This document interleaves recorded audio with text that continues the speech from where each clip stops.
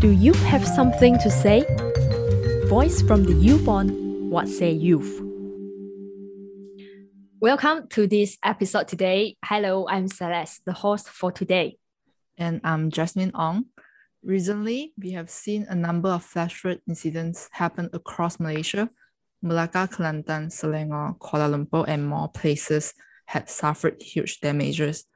The scenario of cars submerged in water, road inundation, with teams escaping from houses to seek refuge is so familiar yet alarming.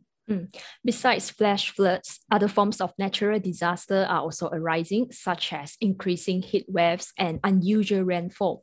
All of these are the consequences of climate change. Thus, in this episode, we will discuss what climate change is and how it impacts all of us, even though we might not feel the impact directly in our daily life. Let's welcome the guest today, the climate and environment consultant of UNICEF Malaysia, Jasmine Irisha. Welcome to this show. Hi, thanks Celeste. Thanks Jasmine for having me. It feels funny to say my own name again, but hi. yeah, because we have two Jasmine in this show today. So recently, actually, we always heard about climate change being referred to as the shift of weather patterns, the rising of water levels and temperature, the thinning of ozone layer, and many natural disasters that happened throughout the past decades. So this statement can sound really big and ambiguous. So people usually heard of this, but don't really have a clear picture of what climate change really is. So we would like to know from the United Nations, how do you guys usually define climate change? Yeah, thanks Celeste for the question. And basically climate change is defined in long-term shifts in temperature and weather patterns. And you're definitely right, like it sounds big and ambiguous, but most of the time, even a bit overwhelming to comprehend. But what we need to understand is that since the 1800s, human activities have been the main driver and contributor of climate change, which is largely caused by burning of fossil fuels like oil and gas. And the burning of these fossil fuels causes a rise in greenhouse gas emissions, which in turn causes the atmosphere to trap more heat, leading to a warmer Earth. I want to point out here that the usual misconception is that many still think that climate change only means a warmer temperature. But in reality, climate change intensifies extreme weather events, which also mean in that some region where it is hot, it'll get hotter, and region where it's cold, it'll get colder. And due to these anthropogenic or human-induced climate change, some of the phenomena, like you mentioned earlier, that we can see happening now more frequently and intensely include rising sea levels, flooding, catastrophic storms, severe drought, and declining biodiversity. And I just wanted to correct you a bit earlier. You mentioned natural disasters. According to the UNDRR disaster risk reduction, there is no such thing as natural disasters because disasters now are being caused again by human-induced adverse climate change impacts. And it is something that is being contributed over time. It is not natural anymore. So we was wondering also, are there any aspect that the public often left out when we discuss climate change? Is there any aspect or the things that they not know about climate change? Yeah, so when we talk about climate change, it is important to address the intersectionalities of climate change. So now it's not about the science anymore. We have moved way beyond that. The climate crisis is a human rights crisis, it's a child rights crisis, and to demand specifically for climate justice is also social justice, gender justice, intergenerational justice. And we need to address how climate change threatens and impacts society, because to some, especially those living in the global south and small island nations, it is also an existential crisis. So it's now we're always talking about climate change in a very huge impact in terms of like heat wave or drought or worsening floods. We can also see that throughout the years, there are a lot of worsening floods that's happening in Malaysia. And also there's tornadoes that happened in Ipoh a few months ago. So we'd like to know that at a micro level, how climate change is impacting the daily life of the Malaysians right now. Thanks, Jasmine, for that question. So We can already see the disruption of the adverse effects of climate change in our daily lives. Take the recent flooding that happened, for example, in 2021. Um, the recent flooding that happened in Malaysia in December 2021 displaced an estimate of 70,000 people and nearly 50 deaths. And officials were quick to label this disastrous flooding as once in a century occurrence or once in a 100-year occurrence, right?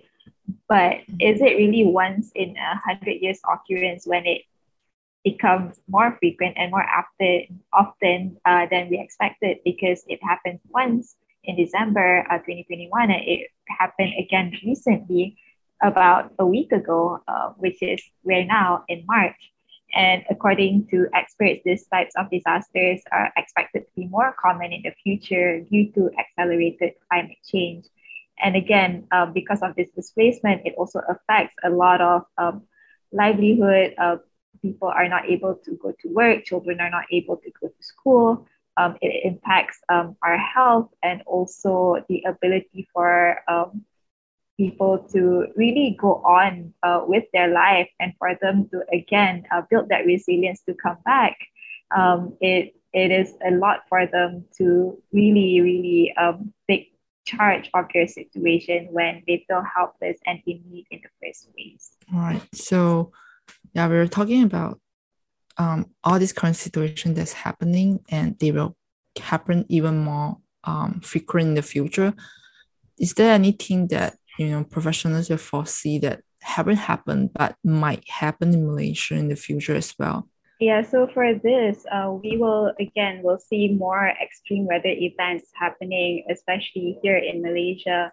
Floodings will become more frequent and we will experience more intense rainfall. And I think this is also where it's worth mentioning that we really have to preserve our natural forests in terms of having nature-based solutions in place and also equipped with technological advancements to really address these forthcoming weather events and extreme weather patterns. Yeah, so after going through the conditions that Malaysians might be facing in the future, so we also learned that, Jasmine, you are an active advocate for the environment and sustainable developments. So I was wondering what sparks your passions in joining this sector? Yeah, thanks for that question. I think I started fairly young. If I may share my story, I grew up very closely with my grandparents, especially my grandfather, who was a forester at the Forest Research Institute of Malaysia. And when we were younger, he will bring my sister and I to the forest every other weekend to go and just be out there with nature. And I think that is where my sense of appreciation grew. And I guess like subconsciously over the years when I started school, I became more actively involved in environmental related initiatives and also volunteered my time with environmental NGOs.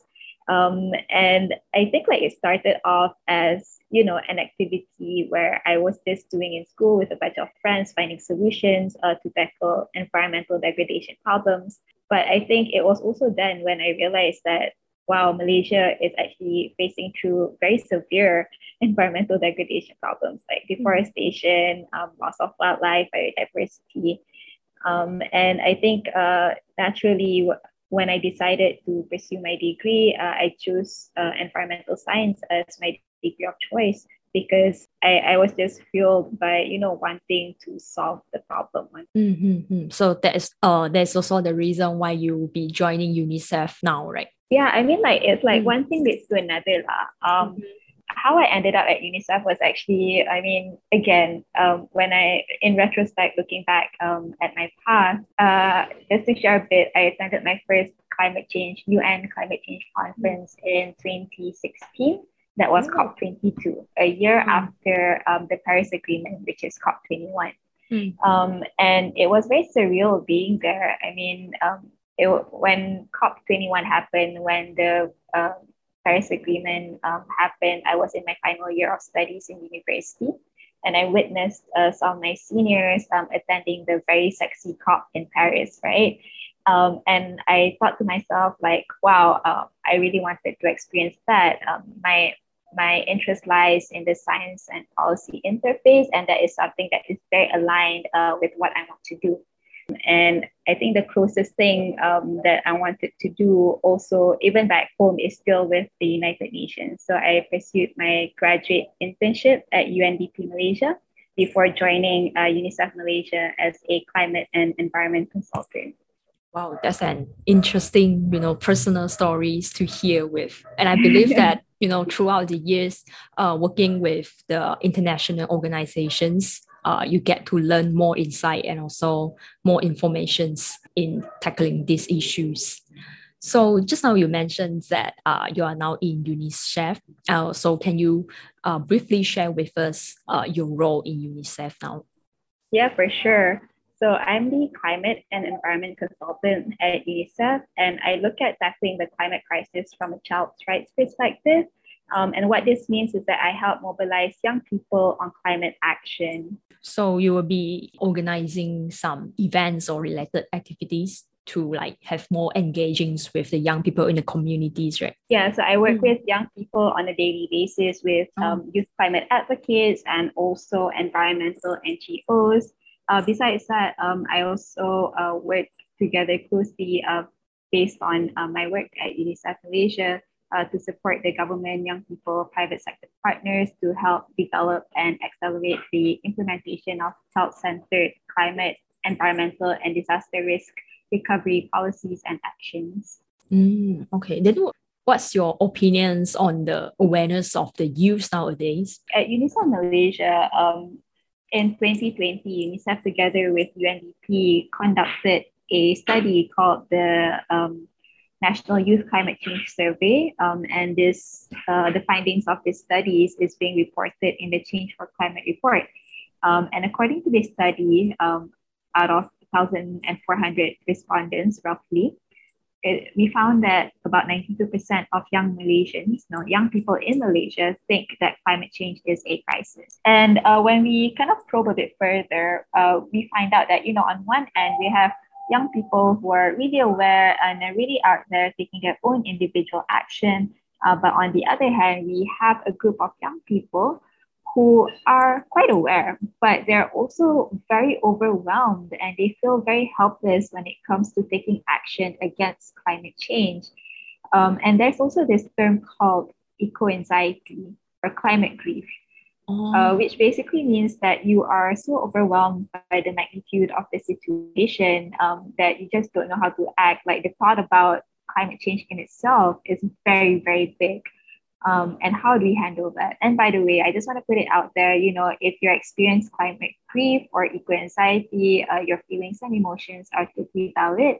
And please do talk to your peers or people around you who could help you to overcome this, because I do agree that sometimes it feels a little bit too much living in the world, like where we are right now. It's like crisis upon crisis, right? Climate crisis, pandemic crisis. But it is also important to acknowledge that there are actions that we can take to overcome the problem. And also it is best that if we can work collectively in taking these actions together. Yeah. Right. Yeah, it's really my first time heard of this term, eco-anxiety. I would say sometimes we do think a lot about how climate affects us, but I didn't know that, there is also support out there that we can go for when we're feeling stress and anxiety for these situations. Yeah, so actually back in September 2021, there is a report from UNICEF about the impact of climate change on children in Malaysia. So we'd like to understand what makes you guys decided to conduct research on this, because a lot of us, I would say, especially Malaysians, would not be able to see the connections between children or maybe between the social issue and the climate issues together. Yeah, so you mentioned about the report that we recently conducted, and it is called The Impact of Climate Change on Children, a Malaysian Perspective. And essentially, the background of this study is that we found that children are least responsible for the climate crisis, but face the greatest brunt of it. And it is also really important to put forward the fact that climate crisis is a child rights crisis, because the climate crisis does affect the children's ability to thrive, impacting their rights to a clean, safe, and healthy environment. And climate change and environmental degradation threatens a lot and erases a lot of gains that we have made on child's health and also well-being so far. I want to quote another report, which is the UNICEF's Children's Climate Change Risk Index, the CCRI, which states that Malaysia ranks 61st place on the least performing countries where children are at most risk of climate change vulnerabilities. So this is where we're at right now when it comes to climate change risk and also vulnerabilities for children. And essentially, again, just to reiterate the fact that the whole reason why this study was being put in place is that many studies exist, they do exist in Malaysia on climate change, but they don't really address its impacts on children.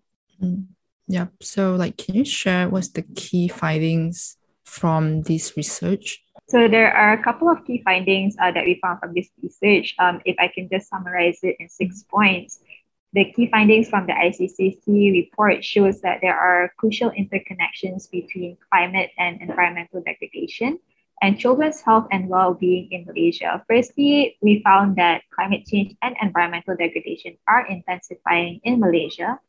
Secondly, children's rights are protected, but to varying degrees depending on societal and geographical conditions.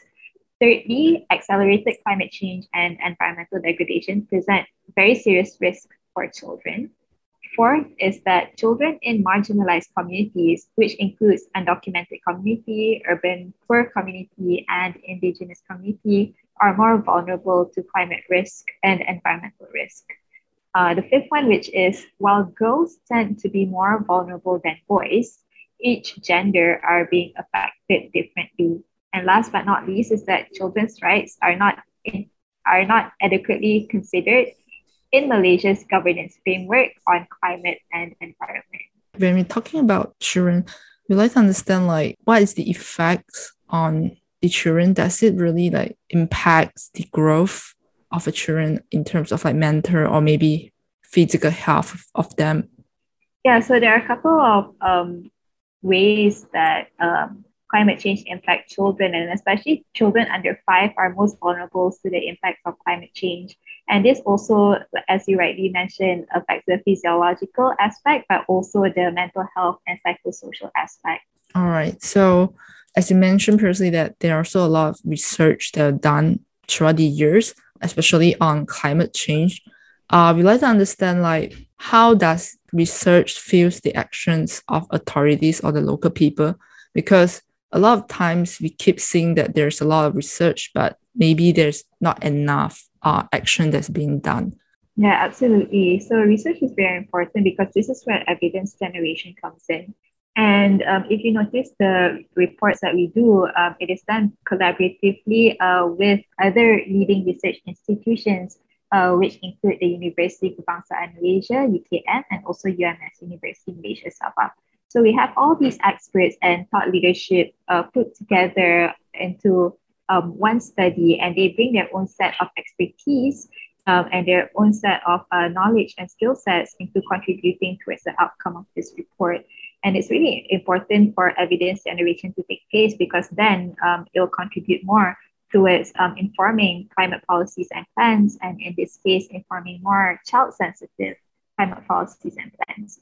Because climate change and environmental risk does affect children's rights and also their development and well-being. And it is important to integrate this and address this within key policies, planning, and also budgeting systems in Malaysia. How do you guys work hand in hand with the policymaker in Malaysia in order to take actions to tackle the climate issues?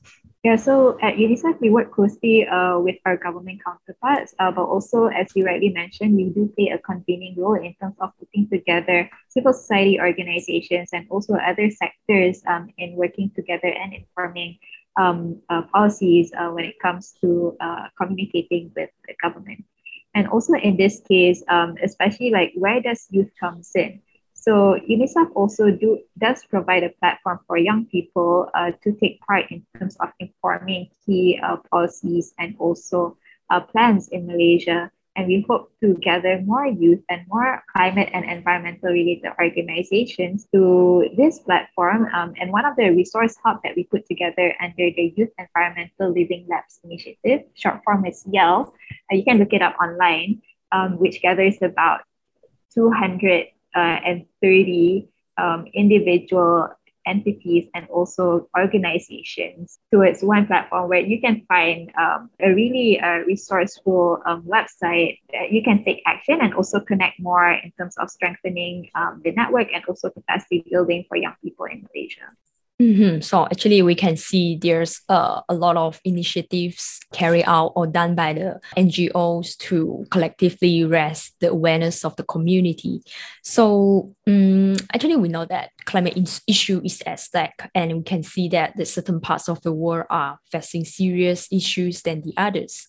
Like we can see that the people who are paying most as a consequence are the poorest people in the world, not to mention some marginalized community or group of people, like maybe children are also included in these categories. So how do we address the imbalance of the treatment of these people in the world? Yeah, absolutely. And you point out a very important point. And it is really important to recognize that the marginalized communities are the most vulnerable to the climate crisis, including children, women, low-income communities, stateless, migrants, refugees, and persons with disabilities. This is why when we provide inputs to policies and plans, it's really important to have it done in an inclusive manner. When we do focus group discussions or also roundtable discussions, it's really important to include these voices in so that it is holistic and also it addresses specific needs when it comes to this specific marginalized community. Yeah, so that was really insightful sharing from Jasmine, because sometimes when we talk about climate change, we tend to, just not to say ignore, but somehow just left out some group of people who have the greatest impact of the climate change. So lastly, what would your advice to the young people of Malaysia? What would my advice be? I stumbled across this very interesting tweet on my timeline today by a NASA scientist. His name is Peter Kalmus. And in that tweet, he said that the most meaningful way to live your life is to become a climate activist. And I thought that was very thought-provoking. Young people in Malaysia make up about 40% of the population, and they have a very powerful voice. My advice is for the young people in Malaysia to rise up collectively, to amplify each other's voices, to keep people in power accountable for their actions or inactions, vote, and claim your rights to a safe, clean, healthy, and sustainable environment. Yeah, thanks, Jasmine, for your inspiring speech and also the sharing of today, because we get to see a lot of things that we never thought of before. And as a community that we have to learn and also grow collectively in order to tackle these issues. And it takes time as well. We couldn't really see the impact within a short period of times, and we have to keep the momentum going without giving up or just feelings like we are so small in these big environments. And I believe that we can collectively have an impact in tackling climate change, or maybe at least to slow down the impact of it. So thank you, Jasmine, for your sharing today. And all of our podcasts will be uploaded to Spotify, Apple Podcasts, and also Anchor. So you may find our latest episode in these various platforms. So see you again in the next episode. Thank you. Do you have something to say? Voice from the youth on What Say Youth.